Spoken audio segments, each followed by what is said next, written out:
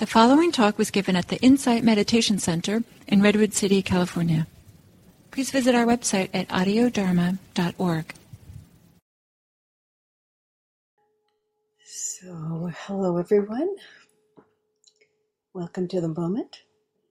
If you missed it, my name is Maria Stratman, and I am filling in for Gil this week, who is off leading a retreat at one of his favorite places, so we can share a moment of being happy for him.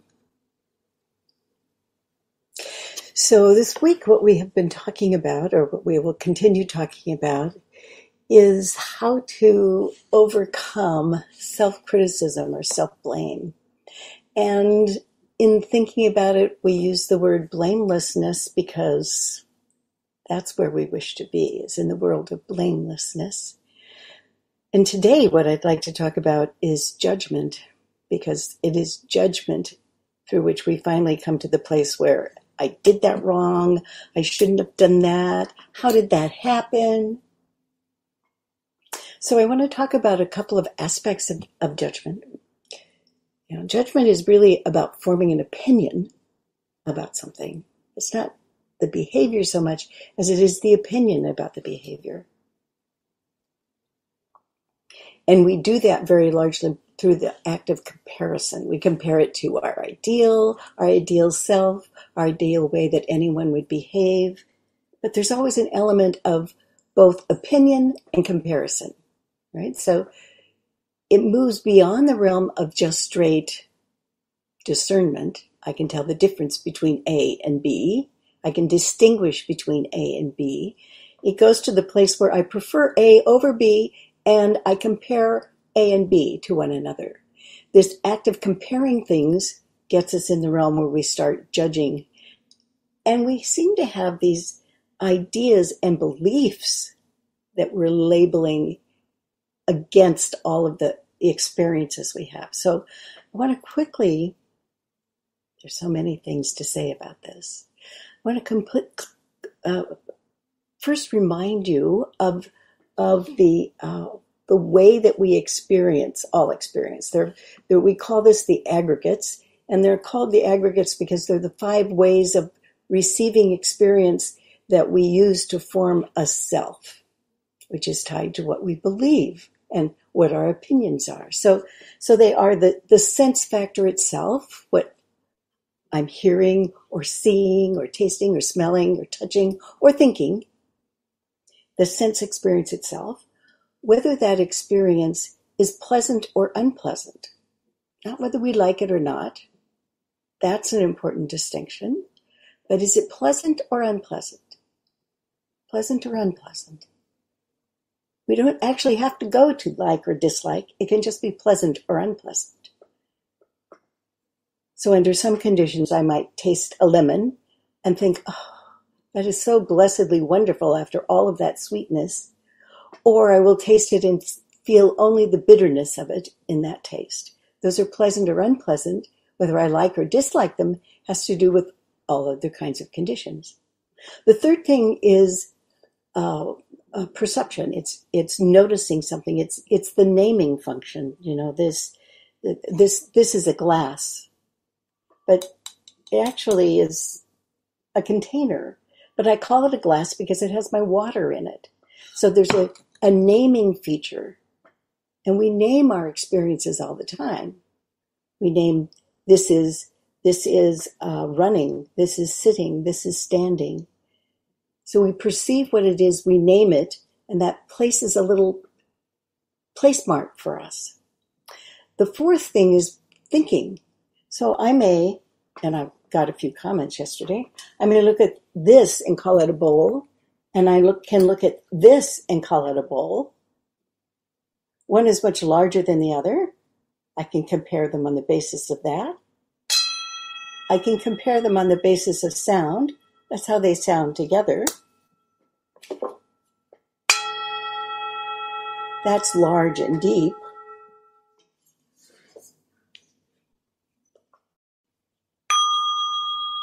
Small. Now, I might have a preference for one or the other, And that's where we're in the realm of thinking. Now I'm thinking, well, this one is like this and this one's like this, and I can compare them. It's the world of comparing in that experience. And usually we compare based on our experience and the other conditions around us. So maybe I prefer the light bell if I'm alone in the room and just want to make a small mark and sound. And I might prefer the large bell because it resonates much more, and I feel like that is going to be a better thing for me. The fifth thing is awareness. If we're not aware of something, it actually doesn't even exist for us. Now, behind me, I know there are things on the wall. There's this, I don't know if you can see it, there's a little green heart underneath the picture. And the green heart is made up of leaves, and it was given to me by my husband. I have all kinds of associations for it. But behind me, when you can't see it and I can't see it, it doesn't even exist. But when I look at it, I know it. It's not just that I see it, but I know that I see it. This is an important part of mindfulness. When we're considering what's going on in the moment, and we're mindful of the moment, we see something, there's an object, we see it, but the awareness is knowing that we see it. We see lots of things. You look around you, the environment you're in, you see all kinds of things, but what do you know? I don't mean the knowing of what do you know about it, but the registering is the awareness part of it, where you oh yes, I see that, I know that. So all of these elements are present in any experience we have. So judgment comes in when we start comparing something, some action, some feeling, some emotion, to what we believe is the right thing. Believe? Where did that come from? I failed in this because I really was sure I'd never do that again. How do I know I failed in this? Well, the outcome wasn't my expected outcome. It's all opinion. What do you mean expected outcome? Oh, this is about what I think should happen, not what happened. The art of blamelessness, of non-judgment, lies in being able to see your experience just as an experience. Oh, this happened. And then I can say, oh, that wasn't my desired outcome. But I don't have to say that means I'm a failure. That goes to another place. Now I'm comparing myself to something else. And instead I can say, well, that didn't work. I'll try something else next time. Or I'm not going to do that. I catch myself doing something I have done over and over and over, and I thought I wasn't going to do that again. I'll try harder next time. It doesn't mean that we necessarily dismiss any responsibility for the outcome, but only that we look at it cleanly without adding it to a whole list of other ways in which we define who am I. Judgment comes down to me. This is what I think. This is what I believe. This is what I maintain. It's always the same. When the experience is just happening now, a moment is only a moment. The assigning meaning to that moment is where we start creating suffering. When we have an opinion about it. When we can look at something without adding our history to it, sometimes we can see it more clearly. If my history tells me that being kind leads to people taking advantage of me, then I'm going to be worried about always being taken advantage of, and I'm going to compare any experience I have with kindness to whether I feel like I'm being taken advantage of, because, that's me. But if I can just be kind without tying it to what the outcome means, I find it's easier just to be kind. So in any moment when we find ourselves wallowing in self-criticism, might be a moment to say, what actually happened? What's actually happening now? And what is being wounded in me? What is the wound that I'm experiencing? Well, I am feeling dismissed. I am feeling like I made a fool of myself. I'm feeling like that person's not going to like me. I'm feeling unliked. Feeling unliked is very different than failing. Very, very different. But if I'm busy having an opinion about the experience, I can miss what the experience actually is. The image is getting in the way of seeing clearly. This must mean this.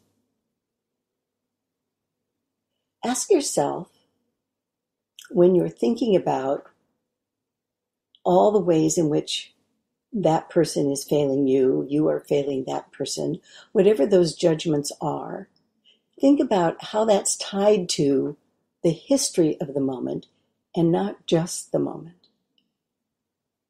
We tend to take these pictures of ourselves and drag them through our history on this string. Here it comes. This is me following my experience, and I'm right here. See, it's just the same. When the conditions are totally different. Totally different. The moment is totally different. And if I let go of that string, I'm better able to see clearly, this is what's happening.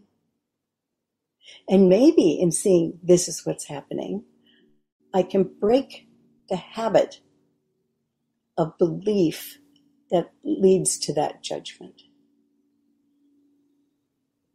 Now, I want to be clear. This doesn't mean that we don't have opinions about things. It doesn't mean that we don't have value systems. It doesn't mean that we don't have ethics. But it does mean that we can look really cleanly and clearly at what it is and not decide in advance, if it looks like this is what it means. So yesterday I came home and there was a paramedic truck at the opening of our garage. The last time there was a paramedic truck here, someone had just died. And so immediately there's a rush of anxiety. Now, had I been anxious before that, I might have been, the conditions would have been different.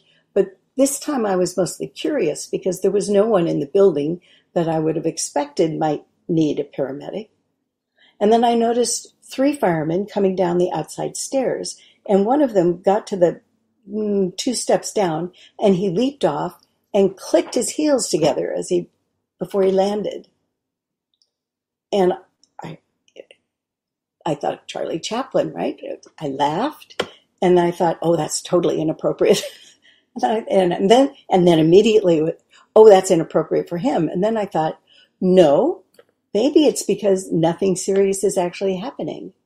And all of these were opinions and judgments about what might be true about this fireman leaping off the stair. And I have no idea why he leaped off the stair and clicked his heels.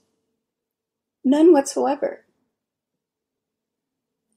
But I did notice there's no urgency here. No urgency. And I could lay down the judgment about why he did and just enjoy the moment of him kicking his heels together. Just enjoy the moment of him clicking his heels together. So today I'm going to read you another poem.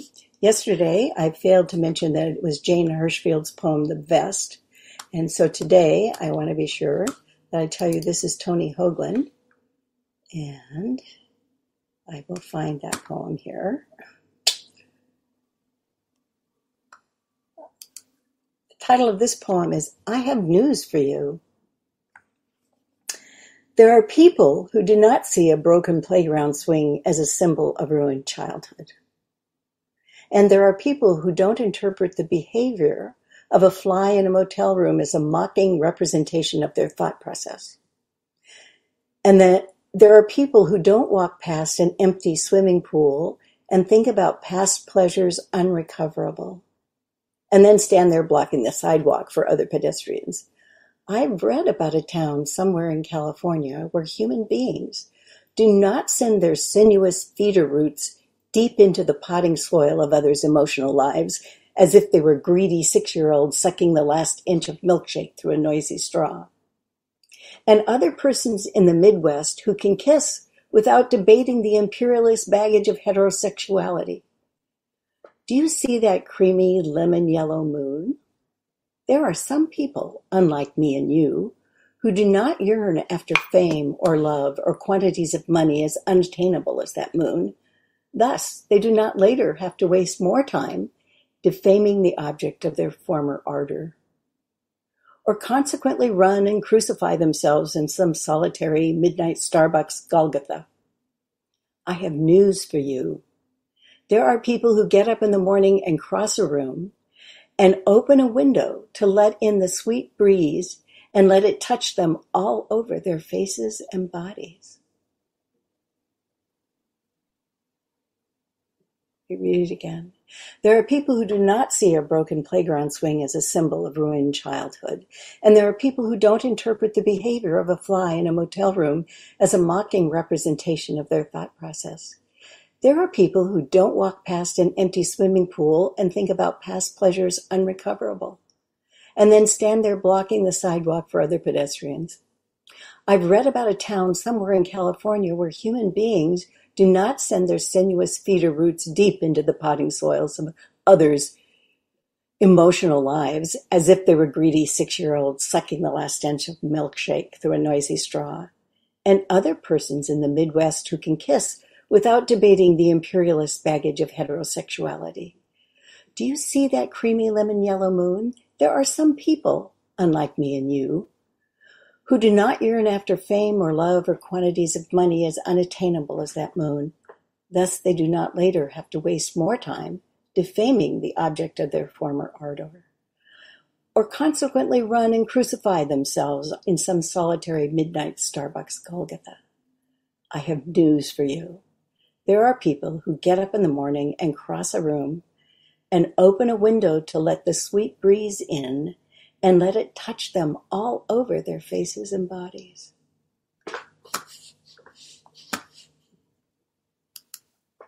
Let yourself not be the person who needs to find the meaning in every step, but simply walk across the room and let the sweet breeze rush all over your faces and bodies. Thank you.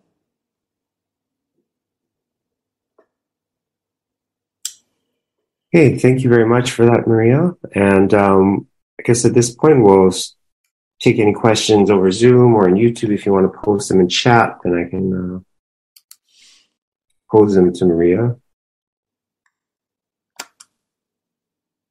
And if you want to raise your hand in Zoom, then we can also call on you. Maria, what were the, just to kind of start off, what were the aggregates again? And can you kind of just kind of repeat like I guess the connection to, I guess quickly summarize the connection to blamelessness or judgment? And... Yeah, sure.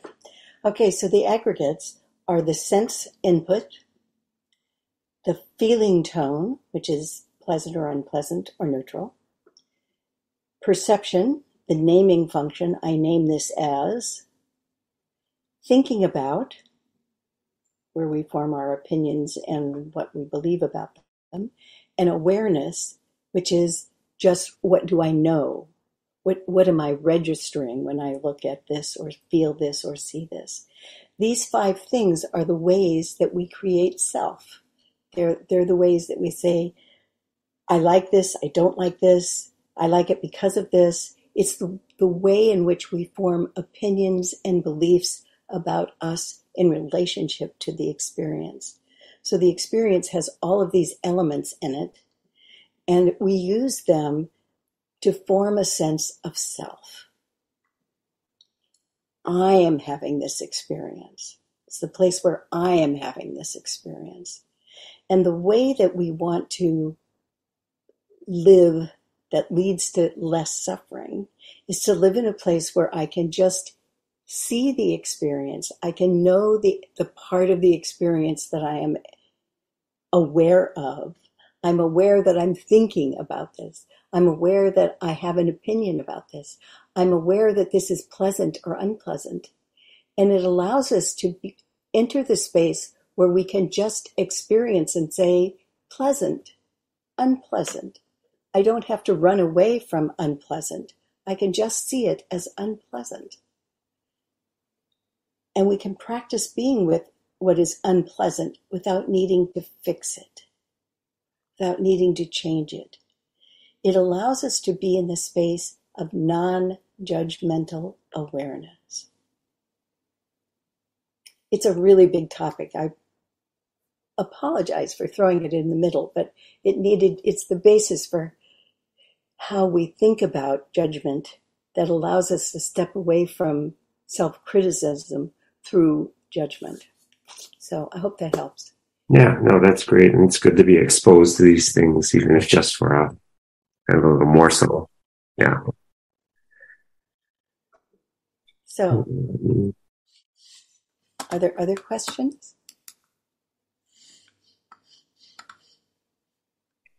We'll give folks a little while and for the YouTube folks to catch up as well.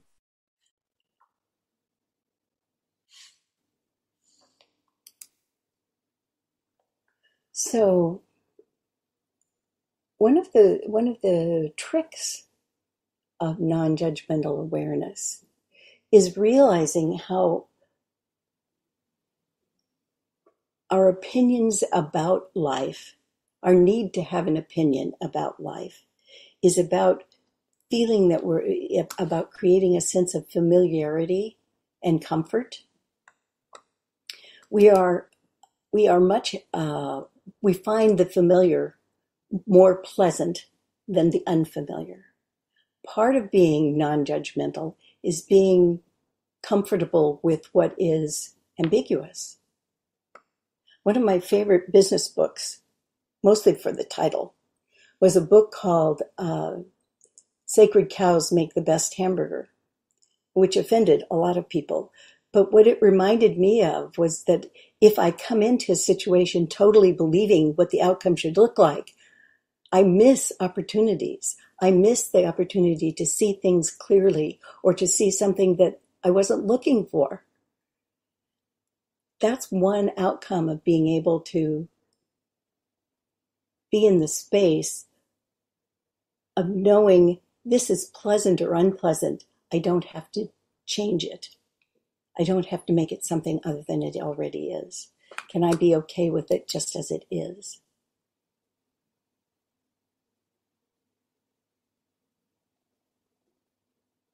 What is the name of that book again, Maria? Oh, the book I talked about? Yeah, the hamburger book, or hamburgers make the sacred cows make the best hamburgers. Ah. I don't think I have it anymore. Or I'd give you more information about it. And keep in mind that's probably 20 years old or more. Okay, we've got Nancy. Nancy, you can go ahead and unmute yourself. And hi, Nancy. Good to see you. Everyone, too. Hi, Maria. Hi, everyone on Zoom and YouTube. Awesome to see everyone. So my question is about the point of the process where there's the seeing what's pleasant and unpleasant, and then there's the comparison and forming the opinion. And then that was notice my battery's getting low, so hopefully this holds. And then there's the story about how this reflects something bad or unfavorable about myself. Mm-hmm. And could you talk about that point? Because it seems to me like that's where the suffering comes in. It's like when I've made this story about me or something Yes. that reflects something unfavorable about myself. Yeah. So I'll talk about a fault I have. Or it's actually not a fault. It's a feature. But it took me a while to figure it out. So at some point in my life, I decided that I had to be the strongest person in the room, that this is what would make me safe. And it happened around the time my mother died when I was 12. Okay, so a long time mental habit of needing to be the strongest person in the room. I could withstand anything. I could be tougher than anybody else. So over time, I came to understand that this created a huge amount of suffering, both for me and for the people around me. And I decided I would stop needing to be the strongest person in the room. Now, deciding that doesn't just make it happen, I have to tell you. So I would practice things like, oh, I know the answer to that, and they're really on the wrong track, but I'm not going to say anything. I'm going to sit here and not say anything. I'm not going to exert control over the meeting. I'm just going to let it happen. And watch how unpleasant that was and how difficult it was. And the story running in my head was something like, oh, I have the answer and it would be better if I just told people. And I just let it happen. And I discovered sometimes I was right about that the outcome was not very good. And sometimes I was wrong about that. And somebody stood up with a really great answer and a great solution. And oh, I wouldn't have done it that way, but I think it's going to work. And so allowing myself to notice that I don't have to be the way I was is one way of dealing with it. I don't have to be who I have been. I can be someone else. And it may not be comfortable.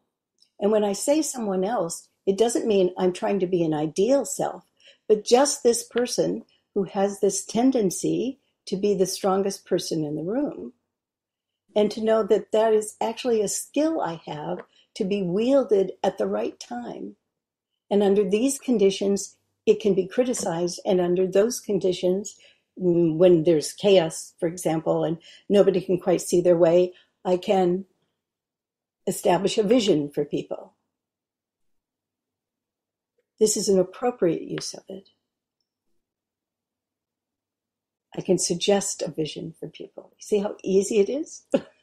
How easy it is to fall into that? Because I was already to execution. Okay, this is how you do it, because that's the outgrowth of that feature. But it's just a feature. And I've also discovered the ease in not being strong sometimes. That the appropriate thing for me is to just be there. And so it allows me to see more clearly that I don't have to judge what's happening now by what's come before or what I would like to become. I can just be in this moment and see this is what's happening in this moment. I can see the need to be right, which is tied to the need to be liked or the need to be seen in a certain way. So I don't have to get lost in an analysis of it. I can just see, oh, that's here, that's here, that's here. So if I'm in a conversation with my husband and we're talking cross one another, I can say, okay, I have an intention to be kind to my husband. So is our difference a matter of my needing to be right? Or does it have some other impact? Does it have an impact that affects the future or just this moment? I can let it go if it's just me wanting to be right. I can say, much better to be kind to my husband than to be right. Much better. So I can make that judgment based on just seeing just this and not, well, if I give in now, I'm going to be giving whatever story we're telling. We don't have to tell the story. So, does that answer the question? Thank you. Thank you very much. Yeah, we've got just to share something. Like, I guess when you said about getting it right or being right, I listen to sports talk radio all the time, and there's this there's a particular co-host that I listen to, and he often says, "I want to get it right, not be right." So that's just that's good. Let me go to YouTube. There's a question there, and so Sam asks, Maria, how can we make sense of experience without being insensitive?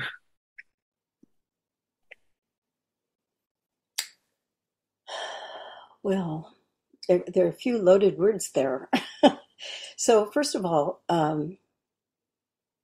the only way to see clearly what the experience is a kind of heightened sensitivity. So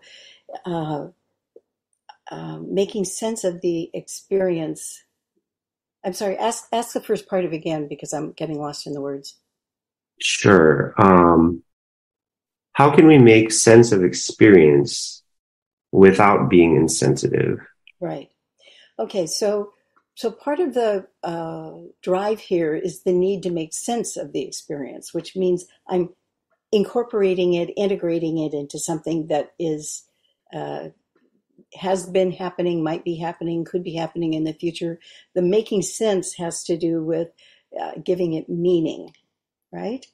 And the point about blamelessness is that not every experience has to be put into a pattern. It has to be put into an ongoing story that says, well, this means this because it looks like that. So if I talk about my fireman, for example, the sense I made out of him leaping off the stairs was there's no urgency here. But it would have been possible for me to incorporate that into a whole,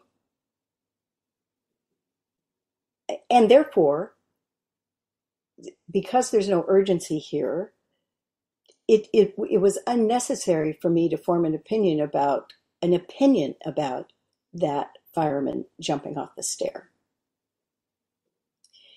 Had I gotten a sense that everybody else was rushing around, I would have more likely formed an opinion that this guy did not have the proper concern for the job he was doing.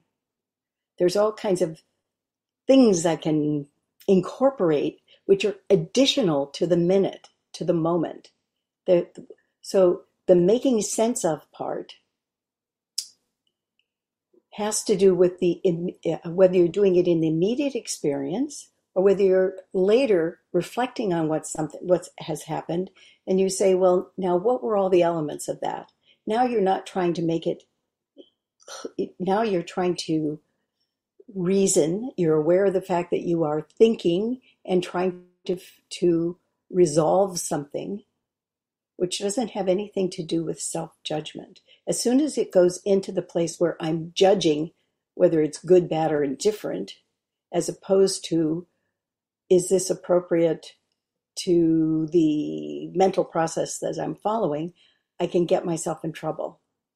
I'm sorry if that gets confusing, but I'm trying to make a distinction between analysis in the moment, which is going to be fed by my opinions and me, and reflection, which incorporates more wisdom and is not colored by whatever emotional content I have in the moment, or may not be colored by it, unless I introduce it.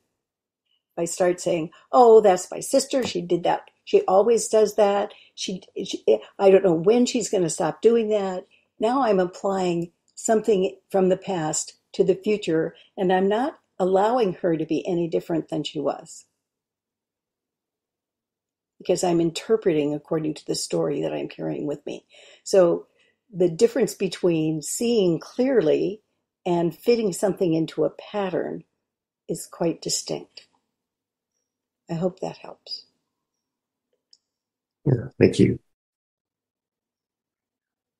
Elroy or Eloy had a question. Can you talk about how aspiring fits in? Aspiring to right thought, for example. Mm-hmm, mm-hmm. Okay, so you may remember that when I was talking about the firemen, or when I was talking about discussing something with my husband where we were talking past one another, I reminded myself of my intention. So I would say aspiration has to do with intention. So you can use your aspiration, your intention, to recenter yourself in a moment when you feel uncertain. This is my intention, because what we have, all we have responsibility for in this moment is our intention and the action that we take, the next step. What's already happened has already happened. We can't change it. We can't undo it. We can look at something with remorse and say, oh, I'm not going to do that again. And if I can make up for that, I'll do that. But carrying guilt with us is trying to make it better in the past. In the same way, aspiration is an intention. This is where I want to place my attitude for the next moment, the next step that I take. And those intentions are changing all the time also. We have broad intentions and short-term intentions. That the aspiration, so I'll to make it less theoretical, I can say that I have an aspiration. My overall large intention is to be open-hearted. To be open-hearted. And at one point I noticed that begins with be open. Oh, it's not about becoming something else. It's about being open. So I can apply be open to this moment. And then I heard myself say, be, just be. The way to be open-hearted is to not have opinions about everything, but to simply be as present as I possibly can. So if you're doing something like an aspiration to wise speech, that, I can always ask myself, is this true? Is this useful? Is this kind? Is it timely? And if it passes all of those things, I can say that. I don't always have time to go through all of those pieces of my aspirational wise speech. But I can notice when something is unkind, or I can notice when it's not timely, or I can notice there's no point in my saying this to this person because it will not change his mind, her mind, and only leads to further conflict. So I can back off based on my intention, or I can pursue it based on my intention.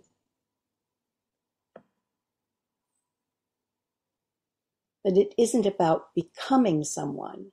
It's about being. How can I apply my intention in this moment? And when I fail to be kind, I can feel the corruption in my heart, and that suffering follows from that. And I increasingly sensitize myself to that so that I will be less likely to fall into that pit again.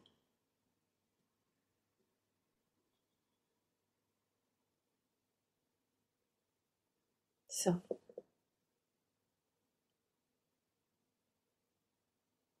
are there any other questions? I think that's pretty much all the questions that we have in YouTube and